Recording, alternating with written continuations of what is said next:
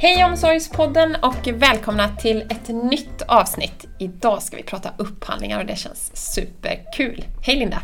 Hejsan Stina! Hur är läget? Det är bara bra tack, det är fint. Härligt. Själv då? Jo men tack det är bra. Ja. Det är allt under kontroll. Du är på topp? Jag är på topp. Gött. Yes. Vi har ju såklart med oss en gäst och det är ingen mindre än Anders Heland. Välkommen till podden Anders! Tack så mycket Stina! Mår du bra? Jag mår jättebra. Härligt! Du, kan inte vi börja podden lite med att du presenterar dig och lite vem du är och vad du gör om dagarna? Precis, Anders Heland heter jag. Och min specialitet är upphandlingar. Jag hjälper företag och myndigheter att upphandla, svara på upphandlingar på ett så bra sätt som möjligt. Grymt! Och du jobbar ju på Sango. Det stämmer, jag jobbar på Sango. Vi är ett företag som har som affärsidé att se till att olika privata företag ska kunna leverera så mycket som möjligt till offentlig sektor genom att svara på riktigt bra anbud. Så vi blir deras anbudsorganisation. Outsourcar det till oss. Vid sidan av det så hjälper vi också myndigheter ibland. För det är ju som så att en sak är att svara på dem, en annan sak är ju att skapa riktigt bra upphandlingar. Och i och med att vi då mycket jobbar med anbudsgivarna så kan vi också ge lite tips till myndigheterna för att de ska kunna göra bättre upphandlingar. Så där. Jag tänker Sango, det är ett bolag som finns här i Borås. Ja, stämmer. Ja. Vi har ju en historik sedan tidigare också Anders. Du har jobbat på Pulsen. Visst Jag har jobbat en herrans massa år på Pulsen. Jag började jobba 1995 på Pulsen. Så historiken är ju att jag startade det bolaget som idag är Pulsen Integration. Just. Där har jag jobbat jättemycket mot offentlig sektor. Ja. Leverera lösningar och anbudssvar till kommuner, landsting, statliga verk och så vidare. Så där allting startade med upphandlingar. Grymt. Och du tycker ju det är superkul. Ja, jag tycker det är roligt. Ja. Du, om vi börjar lite då och djupdyka i lite frågor. Vad skulle du säga, alltså vad skiljer en offentlig upphandling mot när ett företag upphandlar? Ett privat företag? Ja, det är en jättestor skillnad.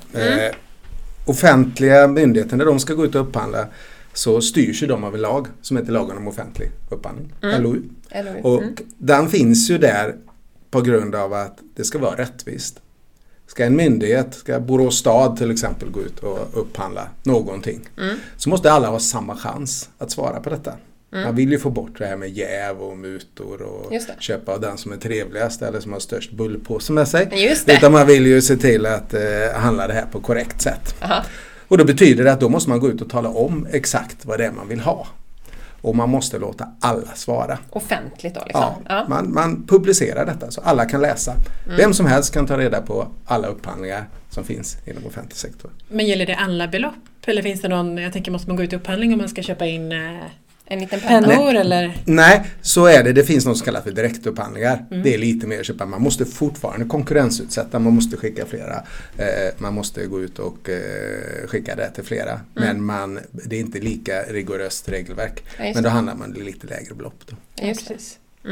Det är riktigt. Så att när man är myndighet så måste man definiera exakt vad man vill ha. Och om vi som företag ska gå ut och svara på en förfrågan från en myndighet, då ska vi bara leverera ett svar på exakt det de frågar efter. Det gör de allra flesta fel. För säljer vi mot ett privat företag, skulle jag gå ut och sälja till Pulsen så vill jag leverera så mycket som möjligt. Jag vill sälja in alla Sangos tjänster. Jag vill sälja in så mycket som möjligt. Jag pratar om allting och jag lägger med en offert som är så stor som möjligt med så mycket motiveringar som möjligt och en så hög prislapp som möjligt. Fortfarande ska kunden köpa. Är det en offentlig myndighet som går ut med en förfrågan, då gäller det att läsa den förfrågan och förstå vad de egentligen har kravställt. Och sen så ska vi svara på exakt det de har kravställt. Vi ska inte leverera någonting mer, för det kommer vi inte få betalt för. Eller försöker vi få betalt för det så förlorar vi upphandlingen. För priset är ju väldigt viktigt. Så i en offentlig upphandling så gäller det att svara på exakt vad de frågar efter och hålla ner det priset. Är det alltid priset som är viktigt? Nej, priset är ju alltid en komponent. Det finns ju aldrig en offentlig upphandling där priset är helt ointressant. Nej. Men det finns olika typer av upphandlingar. När man går ut och handlar någonting, ska man handla toapapper, då går landstinget ut och så säger vi vill ha exakt så här, det ska vara så här, rullarna ska vara så många gram på pappret och så vidare. Definiera detta exakt. Och så säger man, vi vill köpa av den som levererar lägsta pris. Och då är det bara pris. Då är det bara så att ja, vi klarar alla krav. Och så en prislapp. Den som då har lägst pris vinner och får leverera. Men ska man då köpa omsorgssystem så kanske inte det är fullt lika lätt. Precis. För skulle man göra detta, då skulle man få göra så extremt många krav. Och den här kravprocessen, vi kommer säkert prata mer om den sen, som myndigheten gör, det är ju en extremt viktig del då. Där ska man ju spesa upp vad man behöver. Och i vissa upphandlingar kan man ju inte spesa allting i detalj. Nej. Man måste ju få känna och klämma på det här. Just det. Och man kanske måste bedöma själv genom att se ett system eller prata med en konsult och så vidare. Just det. Och då kommer den här andra delen in som är kvalitet. Då upphandlar man inte till lägsta pris utan då upphandlar man till någonting som kallas för ekonomiskt mest fördelaktiga. Det är språket, ett fint ord. Men det betyder egentligen att man väger in både kvalitet och pris. Ja, just det. Så de som har högst kvalitet får mest poäng. Och har man mycket poäng så får man ett prisavdrag på slutet innan man jämförs. Och på det sättet, och det ställer ju då mycket krav på myndigheten att göra den här modellen korrekt och verkligen utvärdera detta korrekt och så vidare. Så det finns ju där. Sen finns det ytterligare modeller för detta. Förhandlade upphandlingar. Det man ofta går in i någon form av selektiv fas i början. Myndigheten kan själv gå ut och säga att jag vill att 4 företag ska få svara på detta. Aha, okay. Och då går man ut i en första runda och väljer ut vilka företag. Kanske kommer 20 företag och så kan man då välja ut vilka 4 som ska få svara utifrån vissa kriterier. Sen de 4 får sen ta del av upphandlingen och svara på den. Och sen när alla har lämnat in sina svar. Det är ju väldigt mycket sekretess i det här. När en myndighet har gått ut och publicerat upphandling så får man ju inte prata med dem. Nej, du kan inte ringa upp, tjena, jag har en fråga. Tänkte bara kolla lite här. Nej, det går inte, utan det är väldigt riktat. Man använder ett elektroniskt verktyg. Man skickar in sina frågor. Och alla andra som är med i upphandlingen får ta del av de frågor du ställer och svaret som myndigheten. Så alla ska få ta del av alla frågor och alla svar. Därför det ska vara rättvist och det inte ska finnas någonting under bordet eller sidan om och så vidare.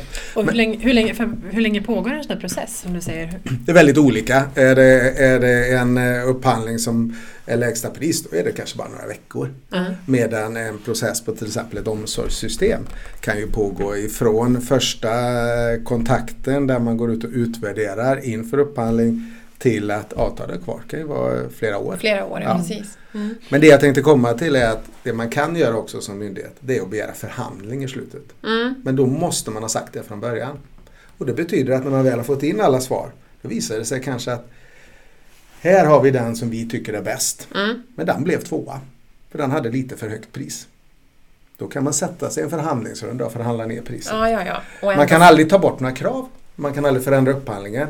Men man kan få leverantören att leverera med mer än vad som kravställs. Och man kan få leverantören att sänka priset. Men du får aldrig tala om hur mycket. Nej, just det. Så detta är ett spel kan man säga i slutet för att liksom hitta det här. Och detta går jag tänkte på det som du sa att men vi vill att de här 4 ska lämna. Bestämmer man det i förväg eller är det okej utifrån lagen om offentlig upphandling att man som upphandlad myndighet får gå ut och säga? Nej, man får inte, den urvalsprocessen är också reglerad. Man måste tala om på vilket sätt som man väljer ut och hur man utvärderar. Det kan vara liksom att man utvärderar utifrån att många gånger är det på referenser. Det man kallar på yrkesmässig kompetens, att man visar att man har leveransförmåga och om man har nöjda kunder. Och sen utifrån att alla fått lämna in det här så tar man de som har bäst leveransförmåga och nöjdaste kunder. Ja, men då är jag med, för då är den här rättviseprincip, eller då är det ändå det med där i den då. Men du, Anders, du hjälper ju oss med våra upphandlingar. Absolut. Superbra. Kan inte du beskriva lite, hur ser en upphandlingsprocess ut här? Vad gör vi? En upphandling kommer ut. Ska vi börja när den kommer ut eller ska vi börja när myndigheten behöver någonting? Nej, men ska vi börja den... Kanske ännu intressantare att tänka på när en myndighet behöver detta. Absolut, vi kör från ännu tidigare än när upphandlingen har kommit ut. Börja med myndighet, vi kan säga en svensk kommun och så är det en del i verksamheten som har ett behov. Och det kan ju vara som så att ett avtal håller på att gå ut. För man får inom myndighet inte ha icke tidsbegränsade avtal. Så upphandlar man någonting så har det ett start och ett slut. Så är det som så att det här IT-stödet, avtalet på IT-stödet går ut om 1 år till exempel, så kanske man påbörjar den här upphandlingen nu. Då är det upphandlingsfunktionen, inköpsfunktionen som startar upp en process att nu måste vi upphandla ett nytt IT-stöd. Då går man ut tillsammans, då är det verksamheten där, det kan vara socialtjänsten till exempel. Då går de ut och gör en intern process. Fortfarande är det ju som så att det intressanta är att här är ju allting öppet. Du kan boka ett möte med den här myndigheten, prata med dem och påverka myndigheten och så. Det är en ypperlig möjlighet ända fram till upphandlingen kommer ut. Just det, så och får du visa prata med systemen. Du kan visa tjänsten, du kan tala om hur bra det är att de lägger med de här kraven. Och sen kanske de bäst för dig då eftersom du säger det. Men det är ju dit som säljare mot offentlig myndighet så handlar det om att påverka myndigheten och få in rätt krav. Innan upphandlingen kommer ut. Det är inte att för när den väl har kommit ut så är det mycket mindre möjligheter att påverka. Så har ju myndigheten en process där de både går ut och pratar med leverantörer, ofta tittar vad som finns på marknaden, pratar med andra myndigheter som har upphandlat nyss. Man kan ju också många gånger så plocka myndigheter in upphandlingar från andra. Ta lite genvägar, få lite hjälp och så vidare. Ibland glömmer de till och med att byta kommunnamn, då ser vi det direkt att det är så. Men så är ju rätt så vanligt och det är ju rätt naturligt också, man behöver ju inte uppfinna hjulet varje gång. Och sen så jobbar man då i en kravanalys och kravanalysen kanske är det viktigaste för då ska man fundera på vad är det vi faktiskt behöver. Här gör många myndigheter felet att man skickar ut frågebatterier till IT-organisationen, till systemförvaltare, till Kreti och Pleti. Och sen så samlar inköp in alla de här kraven, bakar ihop allting till 1000 krav. Till ett mastodontdokument. Kanske till och med så att det finns ingen leverantör som klarar av att leverera. För ofta är det önskelister. Just det. Därför när man jobbar med kravanalysen då ska man ha gjort en ordentlig förstudie där man har kollat vad som egentligen är möjligt. Behoven, men framförallt vad är det för behov? Just det. För det här handlar ju om att man ska gå in och göra ett business case av det. Vi ska ju byta det, vad vill vi uppnå? Jo, vi vill uppnå det här. Man kanske vill en massa mer men det kanske inte är försvarbart för kostnaderna. Nej. Så den här kravanalysen pågår ofta under en längre tid hos myndigheten. Vad är en längre tid? Ett halvår? Ja, det kan i många fall ett halvår. För det mindre blir det kanske bara en vecka. Så att det är väldigt olika. Här jag har suttit med i ett antal sådana här processer. De är extremt viktiga. För man måste förstå hur leverantörerna reagerar när de får kravet. Gör vi en väldigt lång kravlista. Många gånger tittar man, det här har vi idag. Det vill vi ha. Och sen vill vi ha allt detta också. Ja, just det. Då finns det 0 eller 1 leverantör som kan svara. Vad innebär det? Ingen konkurrens. Vad innebär ingen konkurrens? Högt pris. Högt pris.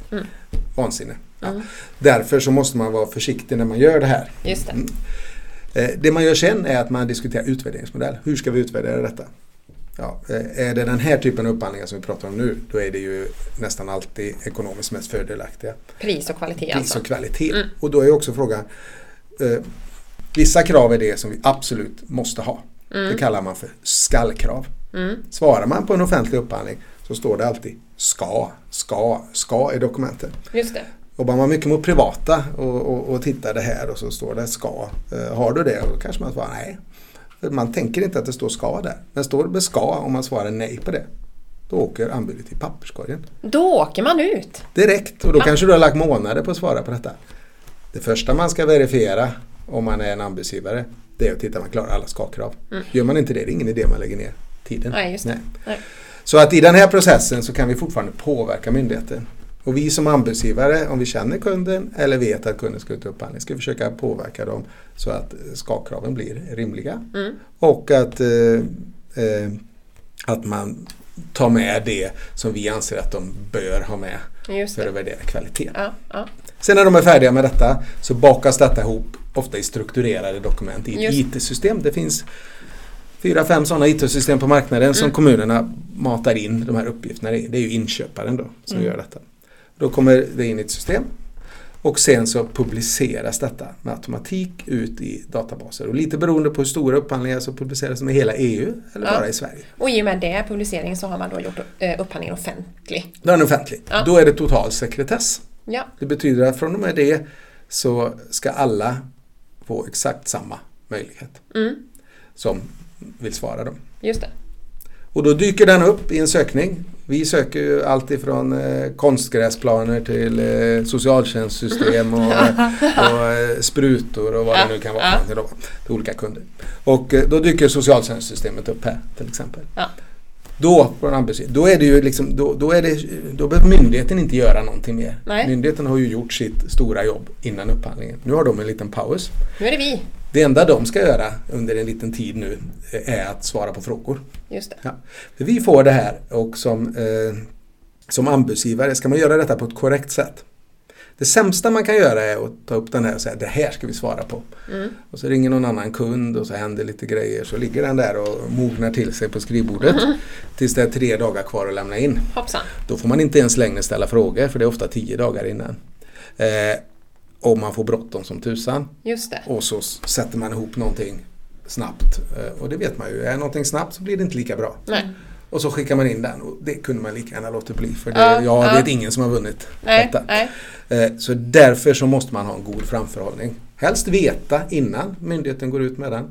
Men i alla fall reagera direkt när den kommer ut. Så att man har möjlighet att ställa de här frågorna. Och det jag gör då om jag hjälper, som när jag hjälper Pulsen här. Precis.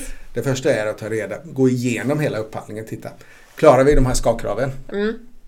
Klarar vi dem så är det okej. Är det ett skakkrav vi inte klarar? Papperskorgen? Nej. Då är mitt jobb att få bort det skakkravet. Se där, ja.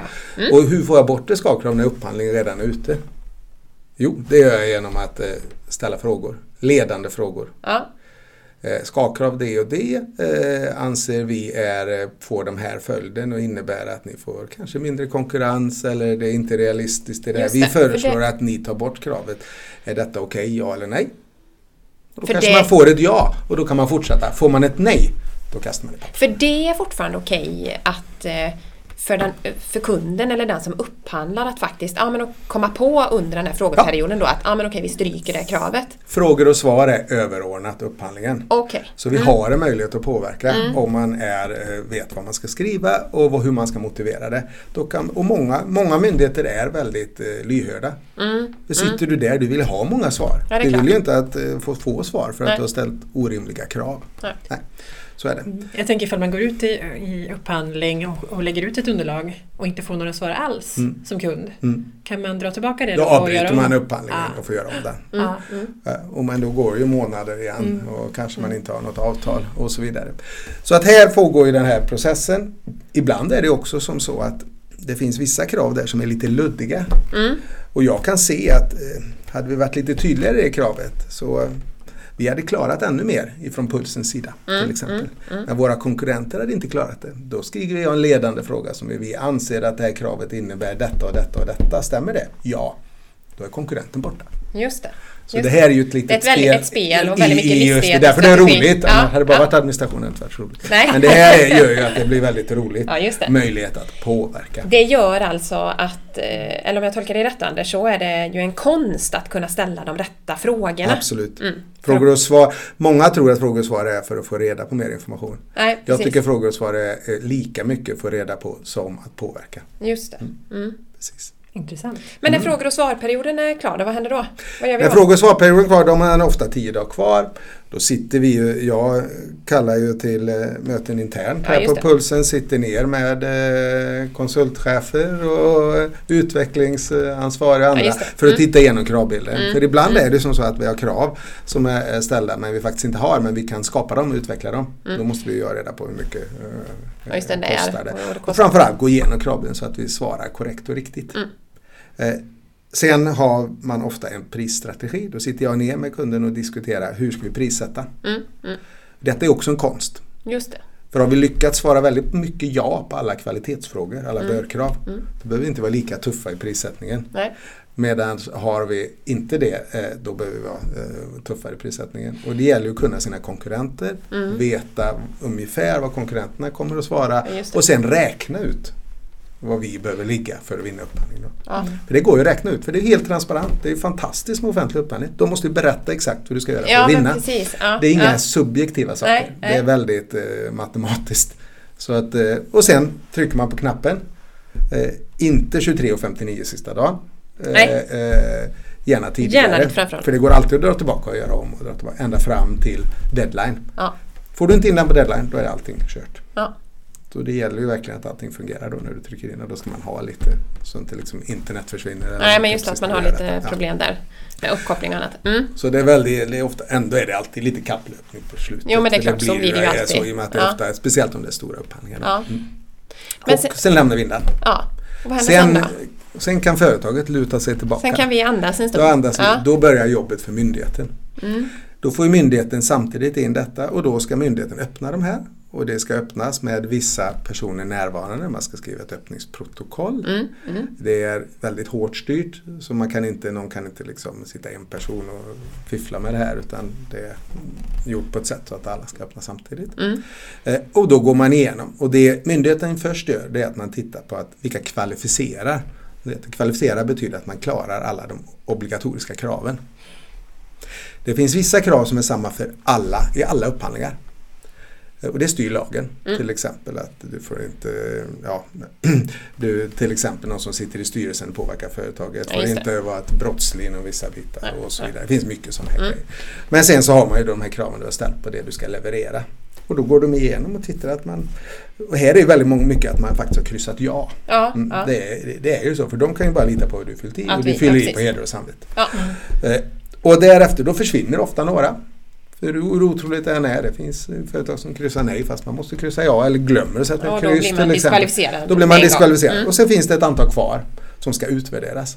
Då sätts man ner och utvärderar då, ut efter den modell man har skapat. Okej, hur många bör-krav, alltså sådana här kvalitetspoäng. Hur ser priset ut? Och hur man utvärderar pris är väldigt olika beroende på vad man upphandlar. Är det ett system man upphandlar, då kanske man utvärderar under systemets livslängd, till exempel 5 år. Vad kostar detta kommunen under 5 år? Men är det ett ramavtal där man kanske ska köpa reklamsaker, t-shirts och ryggsäckar och så här, till exempel, som vi har en del upphandlingar på, då sätter de ofta upp fiktiva prislistor. Där i den fiktiva prislistan, då är det en summa av 10 ryggsäckar, 100 t-shirts och 5 kaffemuggar. Ja, just det. Det priset är det som utvärderas. Så att då jämför man det här. Och så får man ett pris, anbudspris för varje.